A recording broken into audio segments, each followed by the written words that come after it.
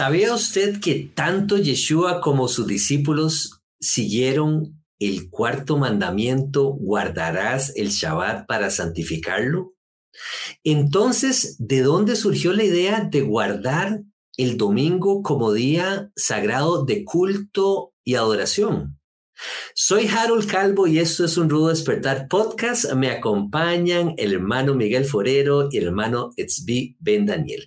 Quédense con nosotros a medida que conversamos acerca de la observancia del día de Shabbat, tanto en el judaísmo como en el cristianismo, y qué nos dice la Escritura, más importante, con respecto a este mandamiento, que nos cuenta la historia de cómo surgió el cambio del sábado al domingo en el ámbito cristiano. Al mismo tiempo, les invitamos a suscribirse a nuestro canal y a compartirnos sus comentarios. Bienvenido, hermano Tzvi. Bienvenido, hermano Miguel. Shalom, shalom. Shalom, querido Harold, Miguel. Un abrazo a todos los que nos están escuchando. Y sí, tenemos un tema muy interesante el día de hoy, un tema muy popular y que no hay lugar a dudas de que muchos que comienzan en este camino, sí, es una de las primeras cosas con las que se encuentran, sí, mucha gente que se vuelve a las raíces hebreas, que empieza a investigar acerca de sí, los orígenes de la fe bíblica.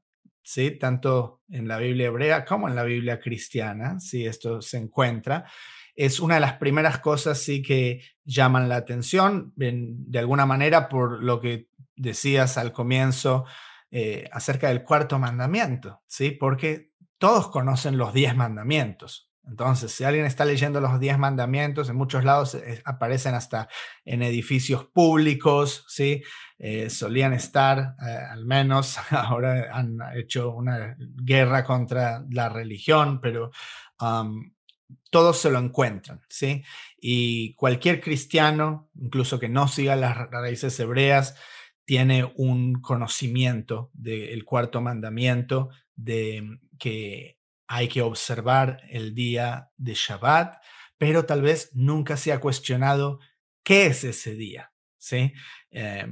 Porque a decir verdad, te digo, donde estamos nosotros aquí en el cinturón bíblico, el Bible Belt en los Estados Unidos, mucha gente dentro del cristianismo incluso dice sí, hay que honrar este día de descanso y están honrando el domingo, ¿sí? Pero lo honran de una manera casi religiosa, ¿sí?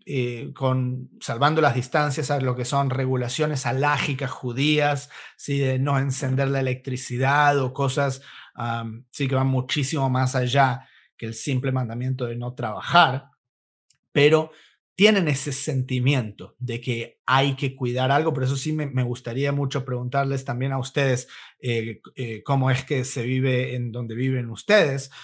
Y también la gente nos puede decir en los comentarios, pues me imagino que acá hay un sentimiento mucho más religioso, en cierto sentido, aquí en el cinturón bíblico. No sé cómo será en Latinoamérica, países sí que vienen de raíces católicas originalmente. Sí, sabemos que cuando se decidió observar el domingo en lugar del sábado, podemos entrar un poco en detalles cómo es que surgió eso en los siglos posteriores a la vida de Yeshua, como también fueron autoridades religiosas, ¿sí? Que decidieron establecer esto.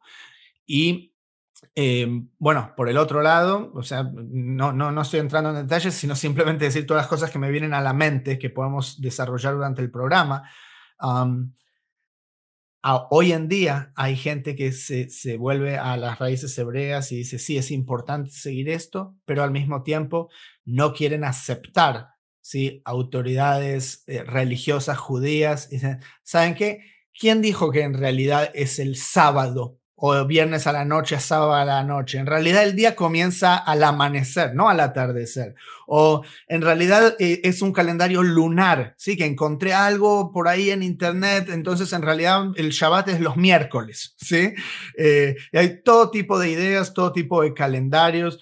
La idea sigue siendo la misma, ¿sí? y este es uno de los puntos principales, primordiales y más importantes, que es que el Shabbat marca un ciclo, ¿sí? Un ciclo que no fue establecido al tiempo en que se dieron los 10 mandamientos en el monte Sinaí, sino un ciclo que existe desde la creación.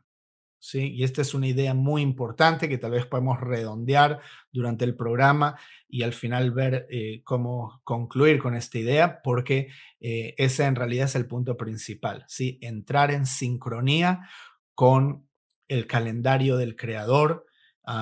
Es un día que es tal vez el más importante, o sea, no en el sentido de el énfasis, que se puede decir el día más santo para observar en el judaísmo, dicen es Yom Kippur, pero al mismo tiempo el Shabbat es el primero de los tiempos señalados que es mencionado en Levítico 23, cuando dice estos son los tiempos señalados, ¿sí? El Shabbat es el primero. ¿Por qué? Porque es el que ocurre más seguido.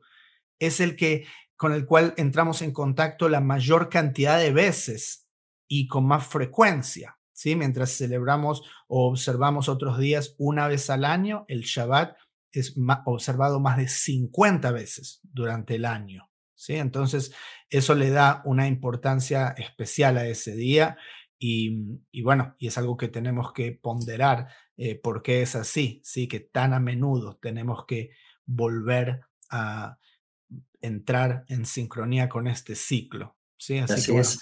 Tal vez antes de pasar la palabra al hermano Miguel, para añadir a este comentario del hermano Tzvi, no solo eso, hermano Tzvi, también que la Torah establece el Shabbat como una señal, una marca eterna por todas las generaciones. Entonces, imagínate, guardarán pues el día de reposo, el día de Shabbat, los hijos de Israel, celebrándolo por sus generaciones por pacto perpetuo.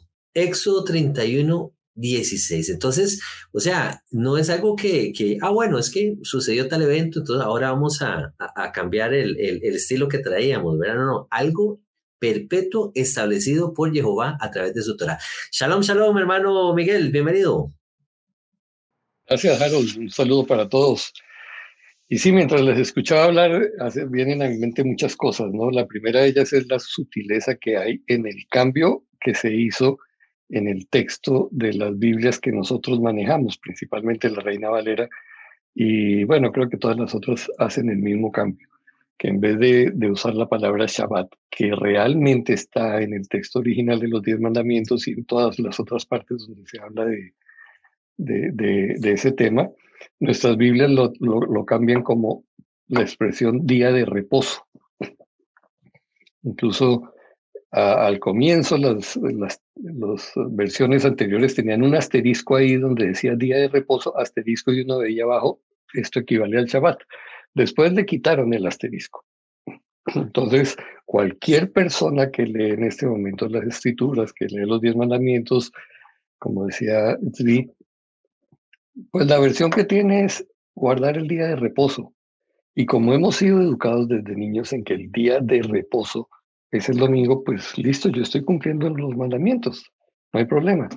No tenemos una comprensión clara de del término como tal. Por otro lado, la misma gestión social y todo esto ha hecho que el día de reposo, que ya no es el Shabbat, sino es el domingo, por asuntos que hablaremos ahorita, se convierta simplemente de actividades múltiples, no necesariamente de descanso, ¿no? Entonces tenemos a la gente desde haciendo cosas que tenía pendientes en sus hogares, hasta saliendo a hacer las compras y lavar el carro y hacer una cantidad más de cosas, y en eso se ha convertido el día de reposo.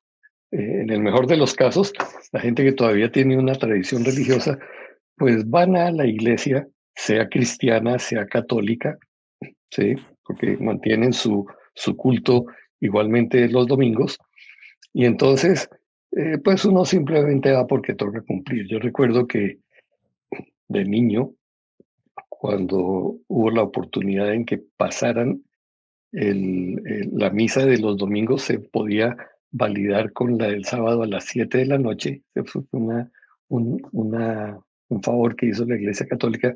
Entonces nosotros decíamos, listo, vayamos de una vez a la misa el sábado por la noche y salimos de eso.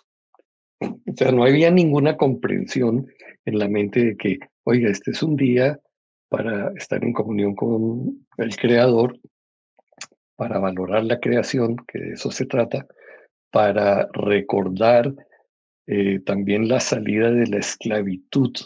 Y usted dirá, bueno, yo no fui esclavo. Bueno, quienes conocemos a Yeshua, sabemos que fuimos sacados de una situación de esclavitud particular de nuestro propio Egipto, y el Shabbat representa precisamente eso, un día en el cual nosotros podemos hacer memoria de que fuimos sacados de esa situación de esclavitud, del temor, de la angustia, de la culpa, de las tradiciones, de las religiones, de tantas otras cosas.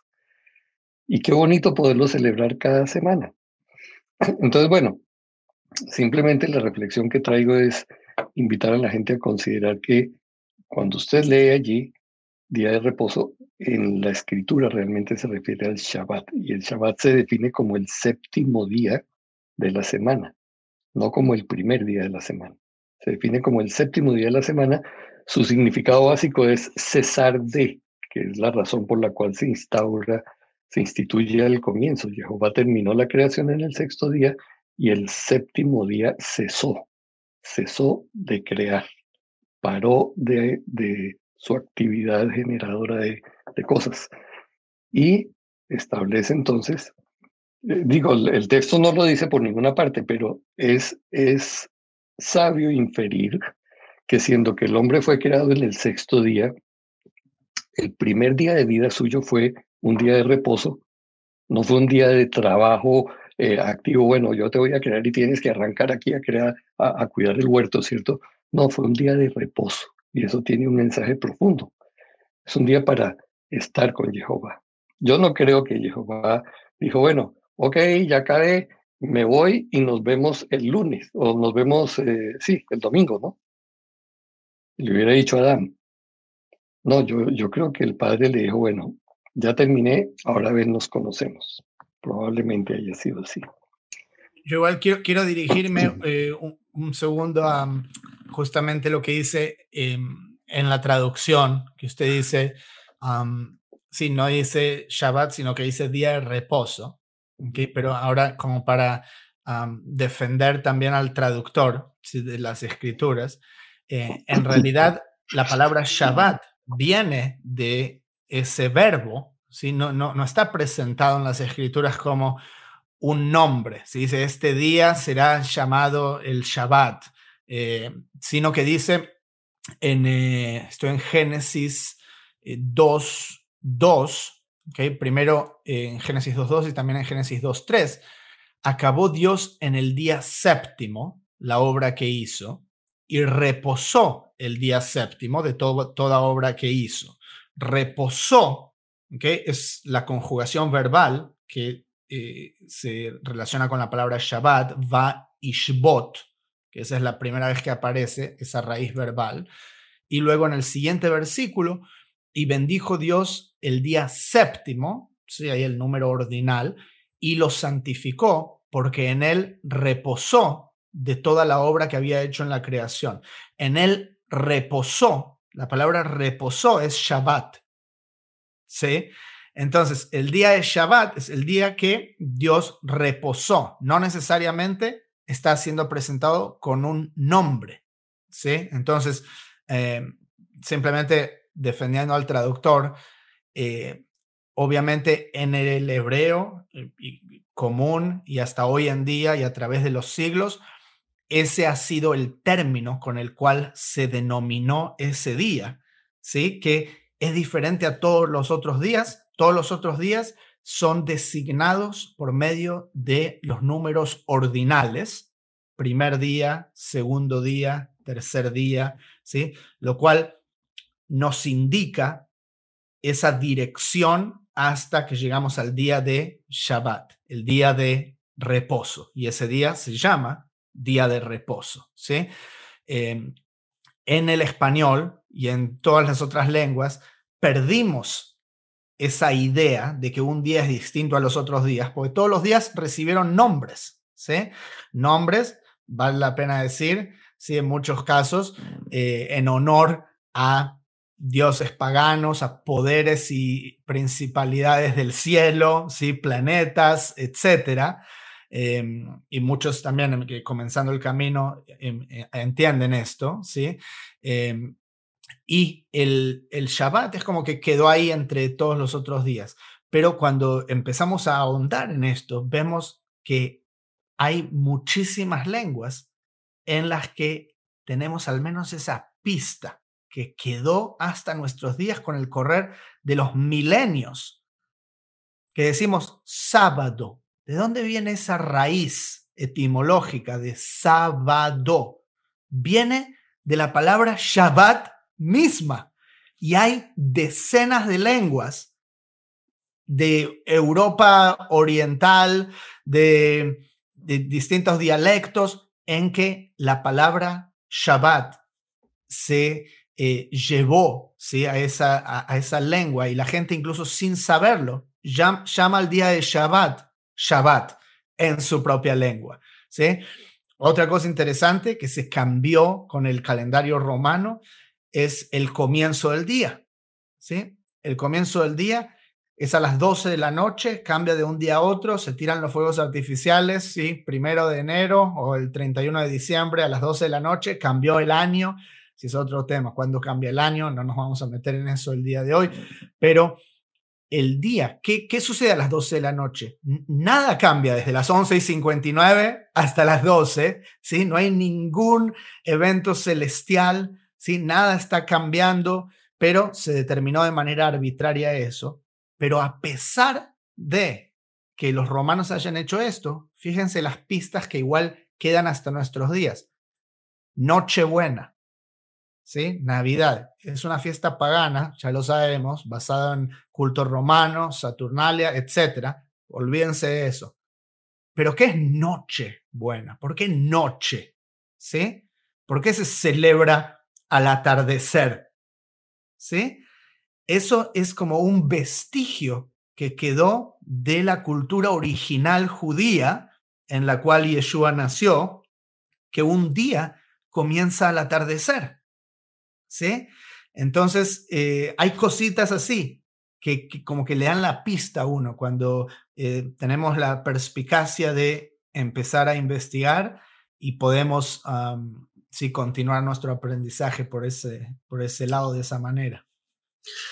Así es, hermano Tzvi, hermano Miguel, quiero hacer una breve pausa y a medida que continuamos desarrollando este interesante tema acerca de la observancia del Shabbat, quédense con nosotros, ustedes hermanos que nos escuchan, y ya regresamos.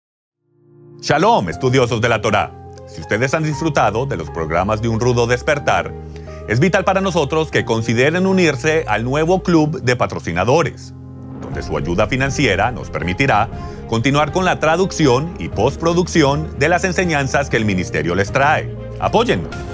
Toda la misión que el ministerio lleva a cabo no sería posible sin el apoyo financiero de nuestros patrocinadores. Ustedes son parte esencial de nuestro equipo. Gracias a nuestros patrocinadores, las vidas de miles de personas que no tienen los recursos han sido bendecidas alrededor del mundo. Pero para mantener estos programas al aire, es necesario que más personas apoyen esta iniciativa. En agradecimiento a aquellos que ya nos están apoyando, hemos formado el Club de Patrocinadores Un Rudo Despertar. Nuestros miembros disfrutan de enseñanzas inéditas, promociones y descuentos especiales exclusivos, los cuales ustedes también podrán disfrutar al suscribirse. Sea parte hoy mismo del Club de Patrocinadores siguiendo las instrucciones abajo de este video. Muchas gracias por su apoyo.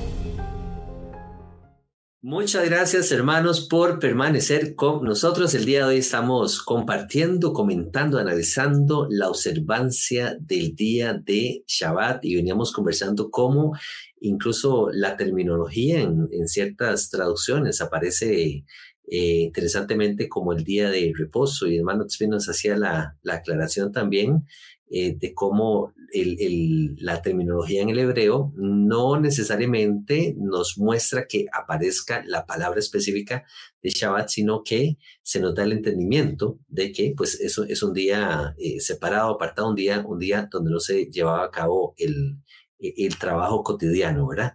Y se sobreentiende que era pues la palabra de Shabbat.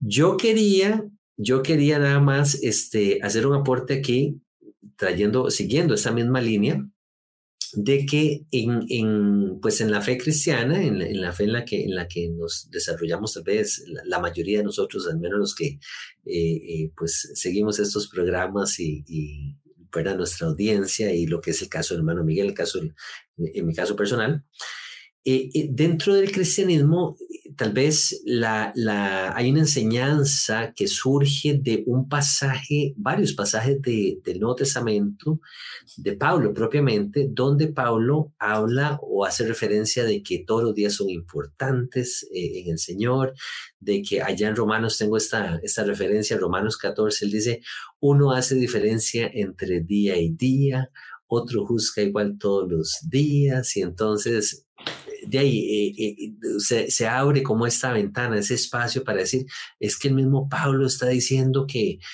ya no, en el Señor ya no hay diferencia entre día y día, y entonces tendíamos a caer en ese pensamiento, en esa doctrina, y arrojando todo el resto de la palabra, todo el resto de la escritura, la Torah misma, el cuarto mandamiento mismo, lo hacíamos a un lado y lo descartábamos y lo tomábamos con ligereza, diciendo, es que Pablo dijo que ahora todos los días son importantes, y con que usted separe un día, nos decían tal vez en la iglesia, entonces está bien, ¿verdad?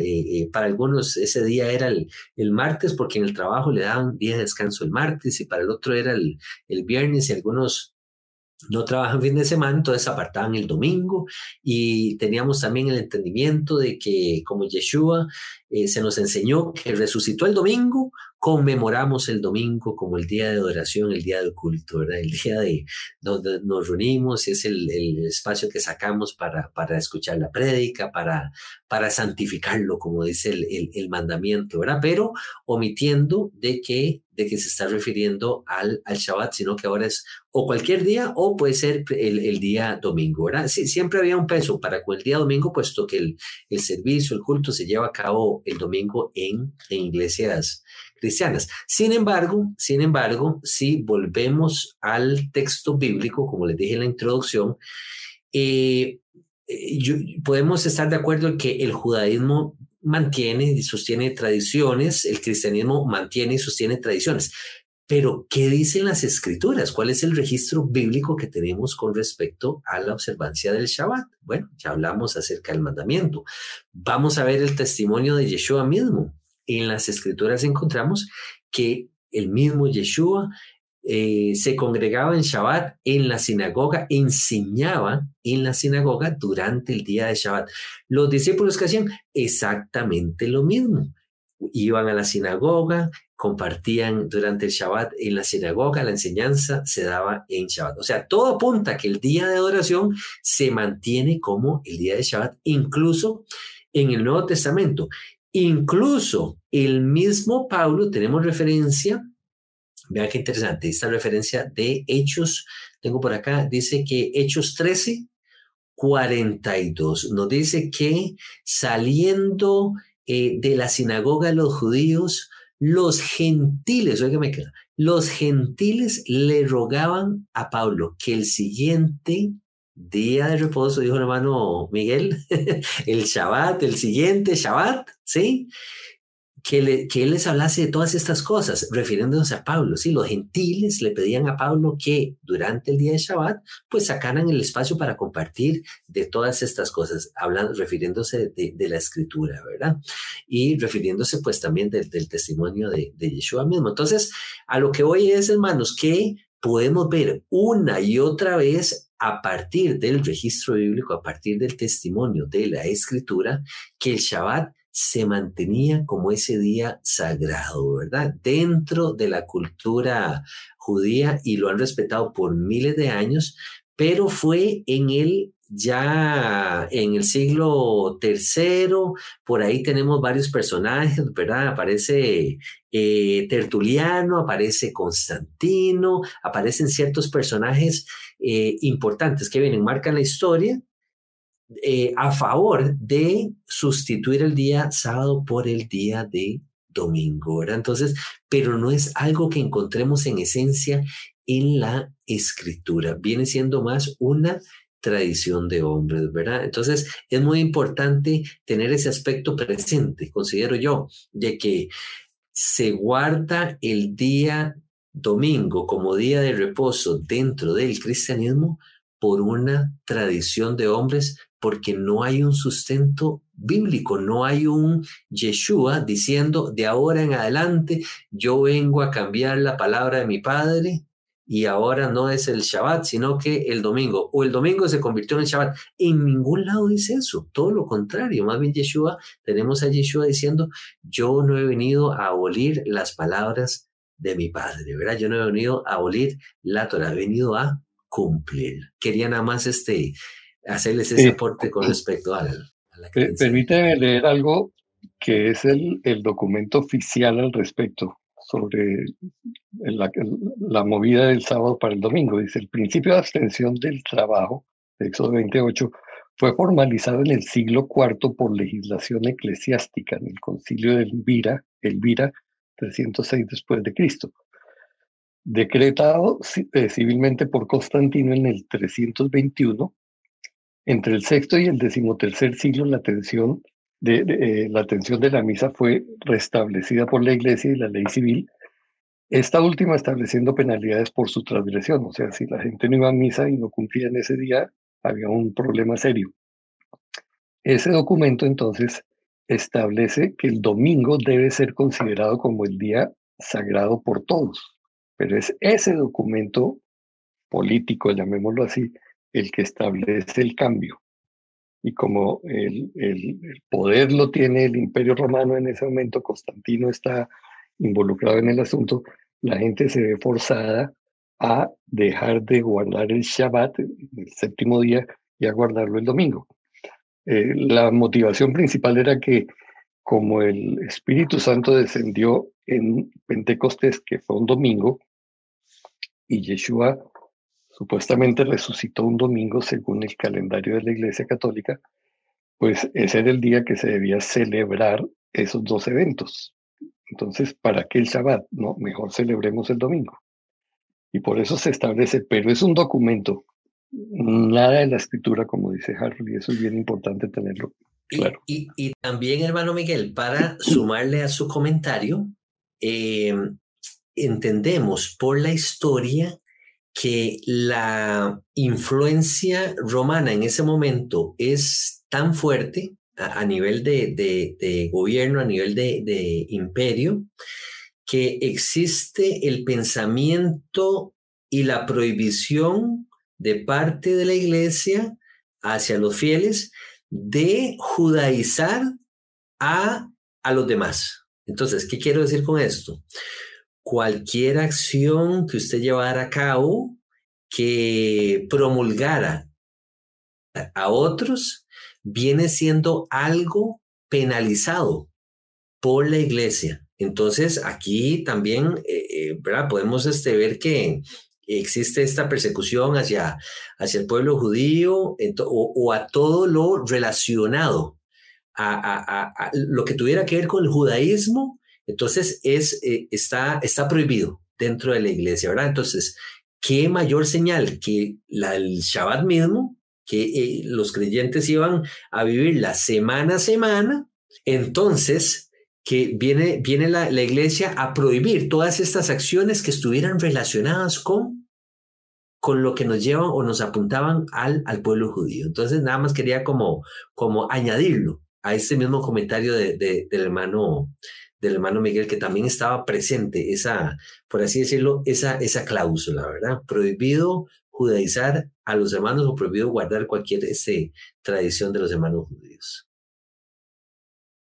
Así es. Y bueno, y para ser objetivos también del lado del judaísmo ortodoxo, ¿sí? O el judaísmo religioso que no creían en Yeshua, hubo una ruptura, ¿sí? O así fue observado, con el judaísmo mesiánico, ¿sí? O aquellos seguidores de Yeshua en el Israel del primer siglo incluso, en donde los judíos no querían nada que ver con aquellos seguidores de Yeshua, ¿sí?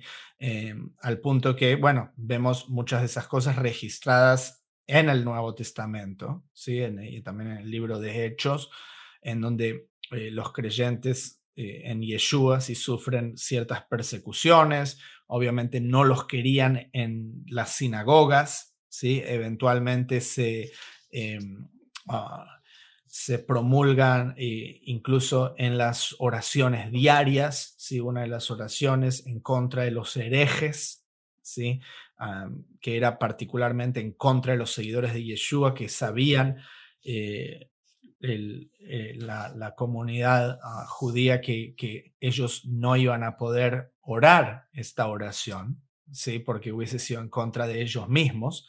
Entonces, para alienar a este grupo, ¿sí? Entonces eso también, por el otro lado, jugó una parte, ¿sí? Para comenzar a separar estos grupos. Igual sabemos que el judaísmo ortodoxo, por así decirlo, no era homogéneo, ¿sí? Había también muchas sectas distintas y aquellos seguidores de Yeshua eran una de las sectas, ¿sí? En el primer siglo.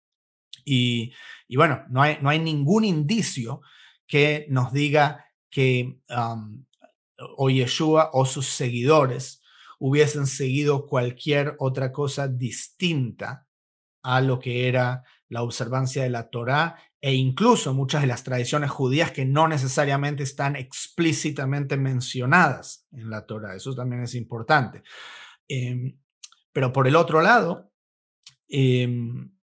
tenemos un tercer grupo que ahora viene en juego, que son los gentiles, ¿sí? Los gentiles que se vuelven a Yeshua, que quieren caminar como Yeshua. ¿Qué se hace con esta gente?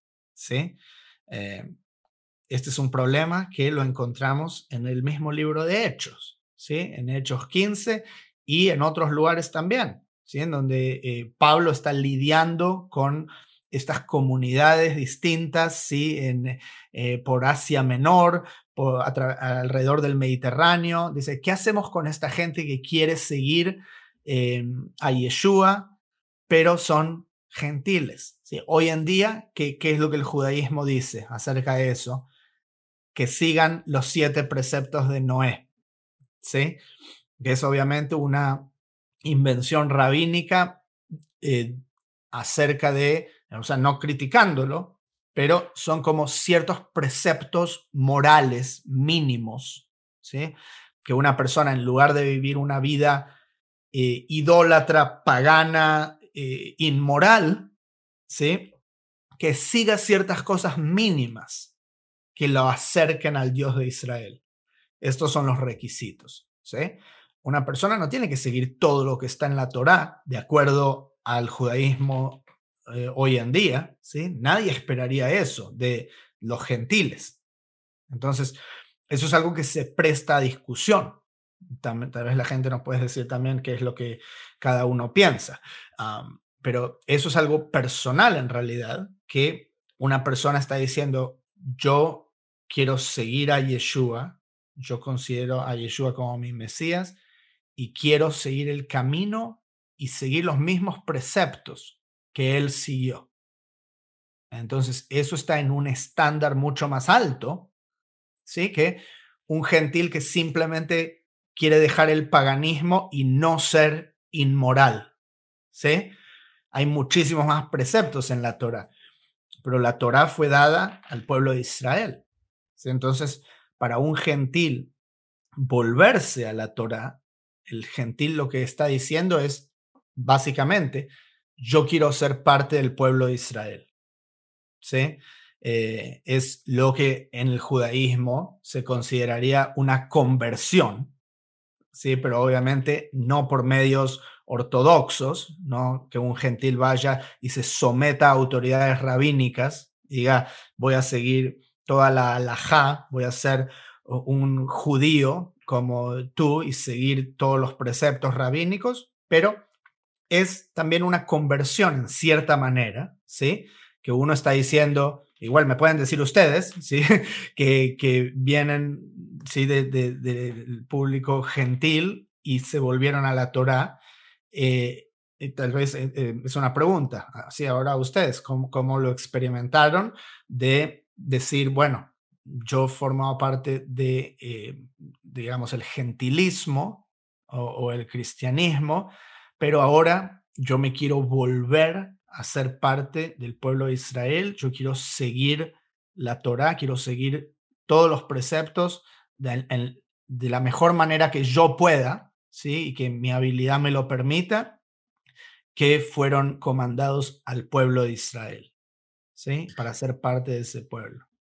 Tal vez antes o tal vez me gustaría responder la pregunta primero que el hermano Miguel, y ya ahorita le paso la palabra, hermano Miguel.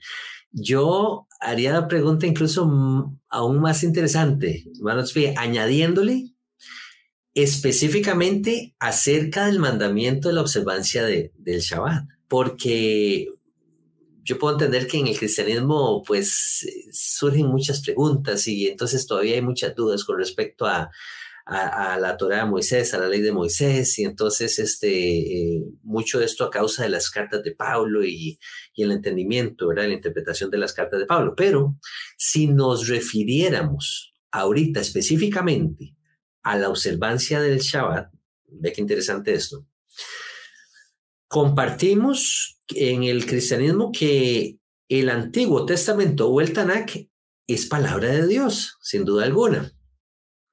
O sea, el Shabbat no fue dado inicialmente a Moisés, podríamos decir, sino que tenemos el registro de la creación, tenemos el Shabbat en el registro de la creación, como tú muy bien lo mencionábamos. Entonces, desde ahí vemos ese rastro de que Jehová nos da ese modelo de descanso, no solo al pueblo de Israel, sino que a toda su creación. Ok, número uno. Y número dos, en Marcos tenemos una referencia muy interesante. Eso está Marcos 2, 27, 28. Ahí Yeshua habla acerca del Shabbat, habla acerca del día de reposo. Él dice que el Shabbat fue hecho por causa del hombre y no el hombre por causa del día de Shabbat. Entonces, nuevamente, Yeshua mismo no está diciendo que el Shabbat haya sido hecho por causa del pueblo de Israel, sino que está hablando de manera general, ¿sí? Por causa del hombre. E incluso él se atreve a decir que el Hijo del Hombre es Señor aún del Shabbat. Hay una conexión entre Yeshua y el Shabbat mismo, ¿verdad? Entonces, otro argumento que podríamos utilizar para preguntarnos de dónde surgió este asunto la idea del domingo, a dónde fue que asociamos incluso a Yeshua con el domingo y entonces ahora nos pasamos al día de culto domingo y ya tiramos el Shabbat por la borda, ¿verdad? Si el mismo Yeshua dice que Él es el Señor del Shabbat, entonces Él nos está dando como esa afirmación, al menos así es como yo lo interpreto y bueno, si quisiéramos hablar del resto de los mandamientos, pues podríamos hacer aquí incluso otro programa, pero específicamente el Shabbat, creo que esa sería mi respuesta para Tzvi, que estos dos pasajes a mí me traen mucha luz con respecto a esto. Hermano Miguel, adelante, por favor. Sí, yo creo que lo que fue mi experiencia particular, recién yo conocí a Yeshua, tenía 18, 19 años. Una de mis primeras inquietudes fue, bueno, ¿y por qué nosotros no guardamos el Shabbat? Se lo pregunté entonces a los líderes del movimiento y me dijeron, pero ¿qué vamos a saber en dónde quedó el Shabbat? Con tanto cambio de calendario y esto, ni idea cuál será el Shabbat. Y lo que es importante es guardar un día a la semana. cualquier día. ¿Y dónde dice eso? No, mire aquí. Entonces Romanos 14, mal interpretado. Y bueno, listo, ya dejamos así. Pasan los años y efectivamente cuando encuentro este camino, lo primero que me cuestiono es la observancia del Shabbat. Por ahí es que comienza todo otra vez, ¿sí? Porque, bueno, el mandamiento es muy claro y en diferentes partes de la escritura se afirma la importancia de guardar el Shabbat como el séptimo día de la semana. Ahora, yo sé que hay gente que dice todavía, bueno, pero es que no sabemos realmente cuál es, qué garantía tenemos de que este Shabbat que nosotros estamos guardando es el correspondiente al calendario según se estableció desde el comienzo. Independiente de eso, mi inquietud fue, bueno, yo debiera comenzar a hacer esto. Y comencé a investigar y cada vez que me metí más en la escritura encontré mucho más reforzado y más claro el mandamiento de guardar el Shabbat. Investigué entonces por qué se había hecho el cambio al domingo. Y todo lo que encontré, dije, no, esto no tiene sentido. Esto no tiene ningún sentido. Entonces, no hay ningún soporte escritural para ese cambio. Yo voy a guardar el Shabbat. Ahora, ¿quiénes guardan el Shabbat? Había dos grupos, los adventistas y los judíos. Entonces, lo primero que hice fue tratar de acercarme a los adventistas a ver qué hay, ¿cierto? ¿Cómo guardan el Shabbat? Porque yo quiero aprender a guardarlo. Y entro a participar allí, pero al rato me doy cuenta de, bueno, no quiero hablar mal. Simplemente encontré que lo que había, el culto que había en las iglesias de adventistas era igual a la del domingo, solo que en Shabbat. Pero en general la práctica del resto del día no había gran diferencia. Entonces, pues voy a mirar ahora qué hacen los hermanos judíos, porque estos son los que vienen practicando esto desde hace los siglos. Y ahí comienzo yo a explorar y a mirar, y obviamente, pues debe ser que como ellos lo hacen, así se debe hacer. Y arranco entonces a aquella práctica de las velas y de todo lo que normalmente hace. La mujer le dijo, ¿por qué no puedo cortar el papel higiénico más? Y conforme vamos explorando un poco más, nos encontramos de que, pero aquí hay una cantidad de cosas que no están tampoco en la escritura y que probablemente son de su herencia cultural, pero yo no tengo esa herencia cultural. Así que finalmente lo que decidimos nosotros fue, bueno, la escritura dice a secas, guarde el Shabbat, ¿cierto? Vamos a guardarlo. ¿Qué vamos a hacer en ese día? Oremos que Dios nos oriente sobre el asunto. Los parámetros son muy, muy amplios, ¿no? Porque la Torá no se va a la meticulosidad de decirnos en detalle qué es lo que podemos o no podemos hacer. Simplemente dice, cese de trabajar, de toda esa rutina que usted hace, que fue el modelo de Jehová, no haga eso en el Shabbat, descanse y es la oportunidad para pensar en el Señor, reflexionar en su palabra, para mirar la creación, celebrar la creación, etcétera, etcétera.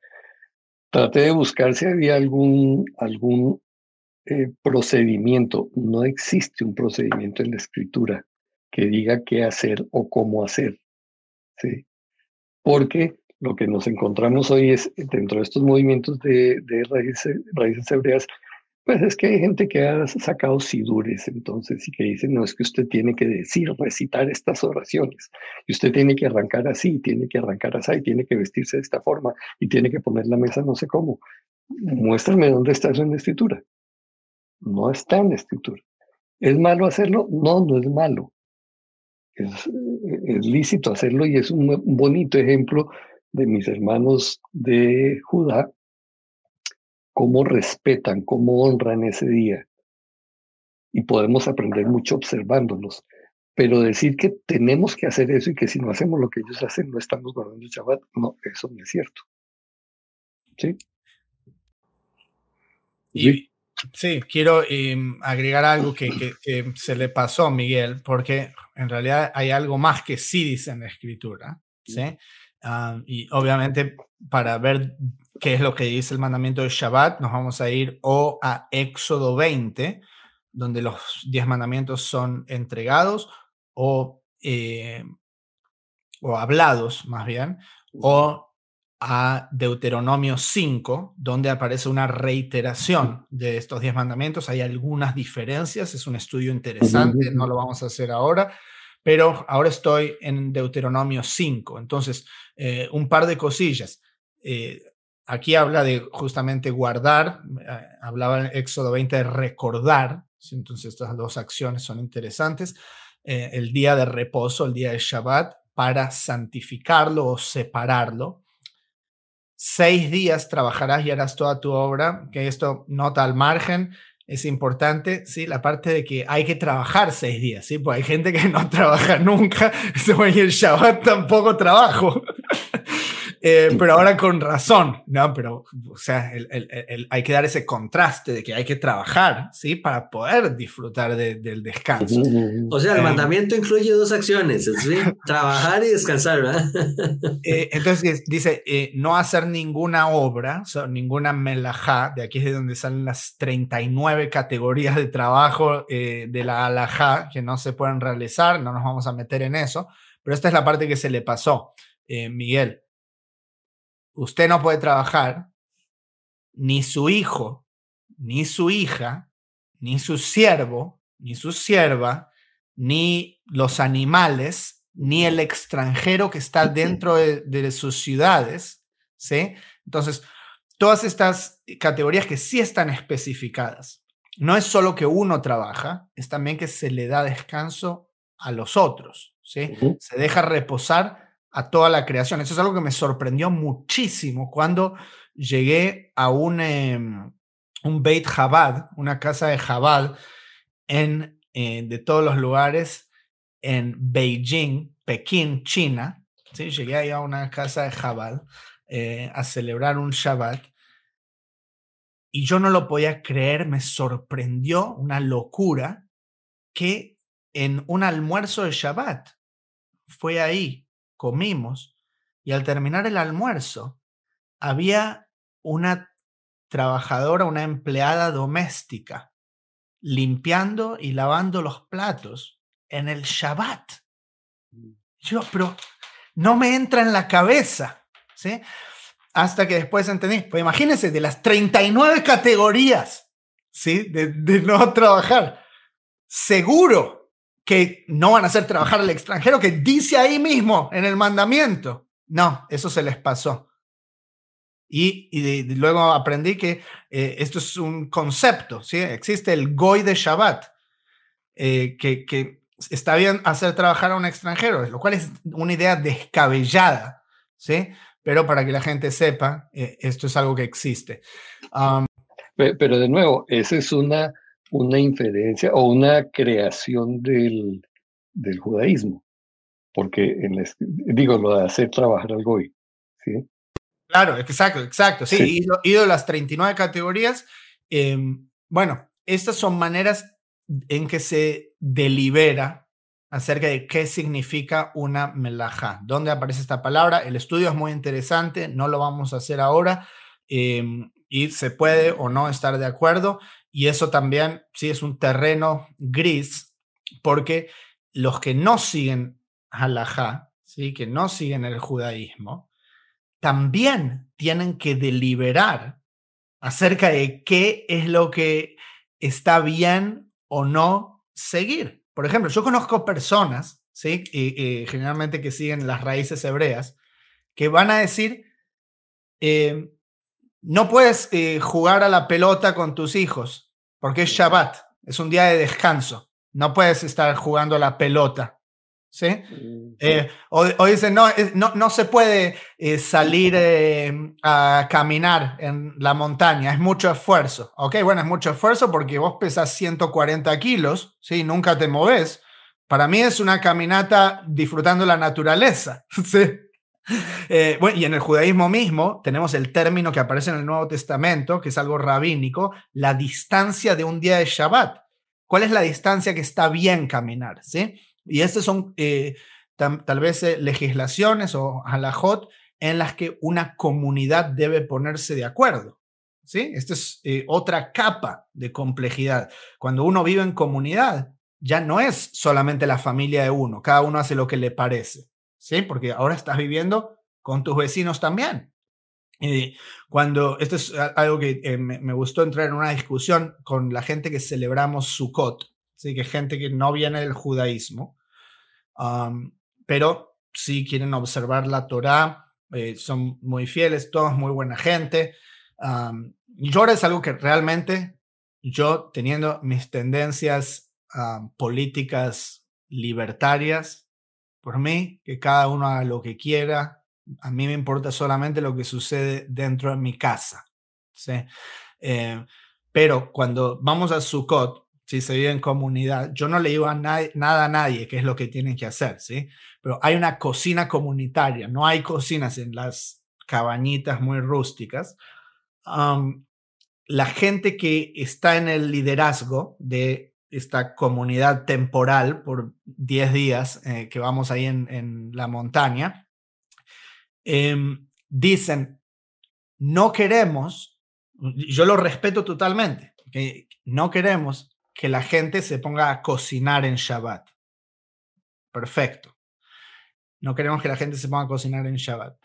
Y hay fuegos, ahí hay hornallas, sí hay lugares como un plato caliente que se pueden calentar cosas, que no queremos que la gente cocine en Shabbat. ¿Está bien si me caliento la comida que ya está cocinada? Sí, está bien. ¿Está bien si me hago un té? Sí. ¿Un café? Sí, está bien. ¿Café con leche? Perfecto. ¿Un sándwich? Ok. ¿Cómo?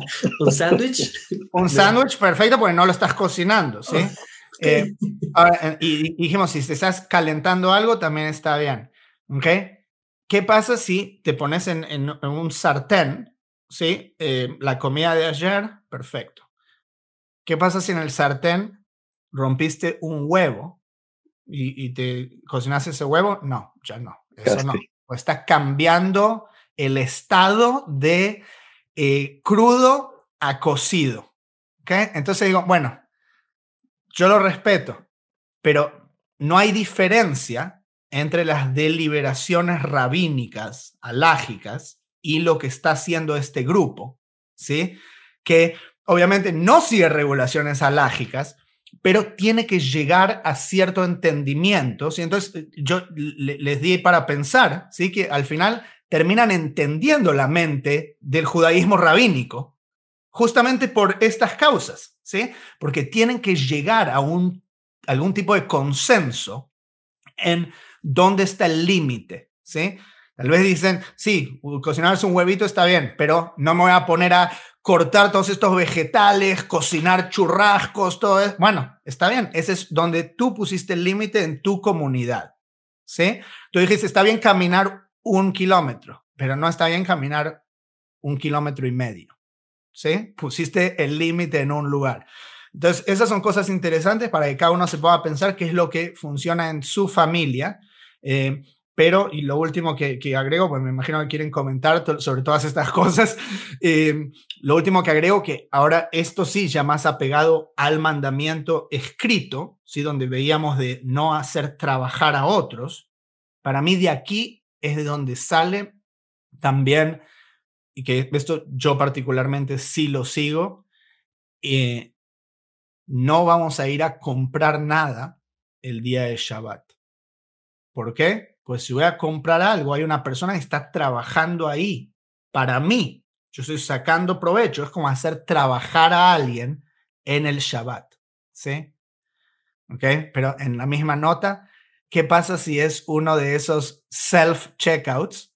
¿Sí? Tú agarras eso y solamente le pagas, lo pagas tú mismo o vas a la estación de servicio y solo pones tu tarjeta. Entonces, ¿eso está permitido o no está permitido? Bueno, entonces tiene que quedar a la discreción de cada uno al fin y al cabo, ¿sí? En el judaísmo rabínico halágico incluso dicen no se puede prender y apagar el switch, el interruptor. No vamos a hacer nada con la electricidad. Entonces la dejan corriendo.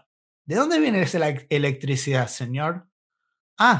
viene de una planta eléctrica donde están quemando carbón ¿sí? Durante el Shabbat, donde hay gente trabajando en el Shabbat, ¿sí? Eso no viene de su panel solar.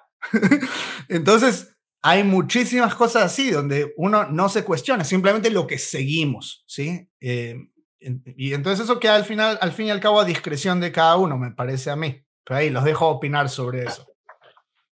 Bueno, a mí me parece que la porción de Isaías 58 da luz sobre eso también. Dice, si detienes tus pies en el Shabbat para no hacer lo que te plazca en mi día santo, si llamas al Shabbat tu delicia, santo, glorioso de Jehová y lo honras, no yendo en tus propios caminos, ni buscando tus propios placeres, ni hablando de tus propios asuntos, entonces Jehová será tu delicia.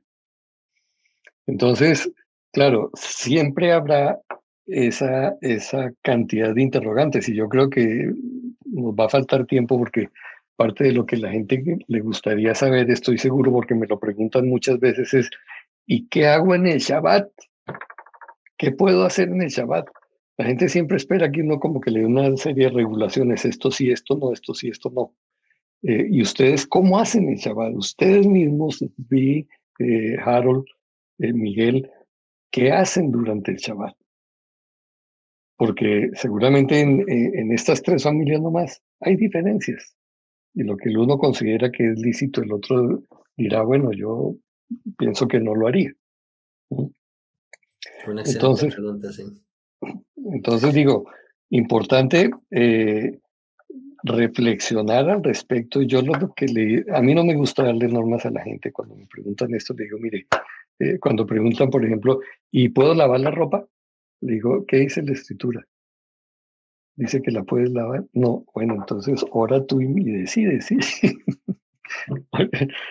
Pero, porque hay cosas que obviamente la escritura no va a decir. Me puedo quedar viendo televisión, las películas de los 10 mandamientos, yo las veo en el Shabbat, todo lo que es de la Biblia. Los hijos le dicen, no, por favor, no pongamos esa película. Bueno, eso, por ejemplo, ¿qué hace una familia con niños pequeñitos de 3, 4 años? Mantenerlos encerrados ese día en la casa, los chicos van a terminar odiando el Shabbat. Uy, va a llegar el Shabbat ese día, no nos podemos mover, estamos encerrados aquí atrapados. ¿Entiendes? Cada familia necesita buscar la guía del padre para hacer de ese día realmente algo grandioso, glorioso, bueno, agradable, que los chicos anhelen que llegue el Shabbat. Pero no que sea una carga eso, porque en eso se puede convertir y terminamos haciendo lo que no se debe hacer. Completamente de acuerdo con el hermano Miguel en términos de pedir esa sabiduría y esa creatividad, ¿verdad? Para Jehová, con la familia y ver cómo resolver de una manera sana, ¿sí? Bueno, entonces creo que vamos llegando al final de este programa tan interesante, hermano Tzvi. Muchísimas gracias. Igualmente, hermano Miguel. Quiero nada más motivar a los hermanos que nos escuchan a dos cositas. Una es que nos dejen en sus comentarios.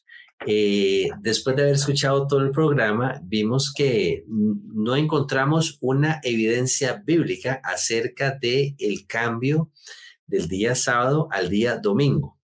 Si alguien la encuentra, nos la deja llegar a través de los comentarios, por favor. Y también que nos dejen saber cuál es su opinión con respecto a ese mismo aspecto de por qué dentro de la creencia cristiana se maneja el día domingo como día de observancia. Como dijo el hermano Tzvi, nosotros somos muy respetuosos de cómo las personas manejan el día de descanso, ya sea el domingo o el Shabbat.